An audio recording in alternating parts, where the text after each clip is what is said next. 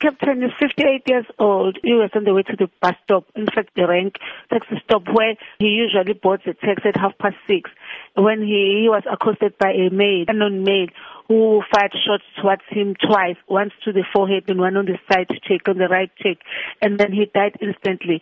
Immediately, according to the eyewitness, the red Polo came close and made a sudden stop, and the suspect was seen jumping into the red Polo, and then they fled in that getaway Polo.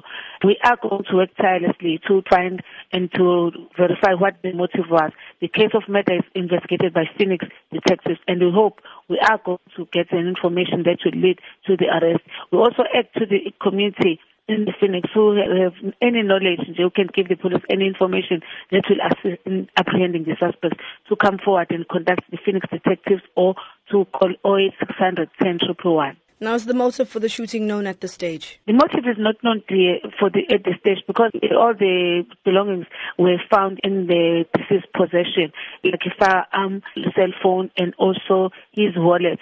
All what he had when he left home was still in his possession. Now, is the identity of the police officer known? Yes, it's Captain Simelane, stationed at Point Communications. Has the police been in communication with the family? Yes, we've been with the family. I was coming from the scene and from the families. They are very traumatized. You can see even in the face that they couldn't even talk, but they were trying to cooperate with the police and also with the people that were around there.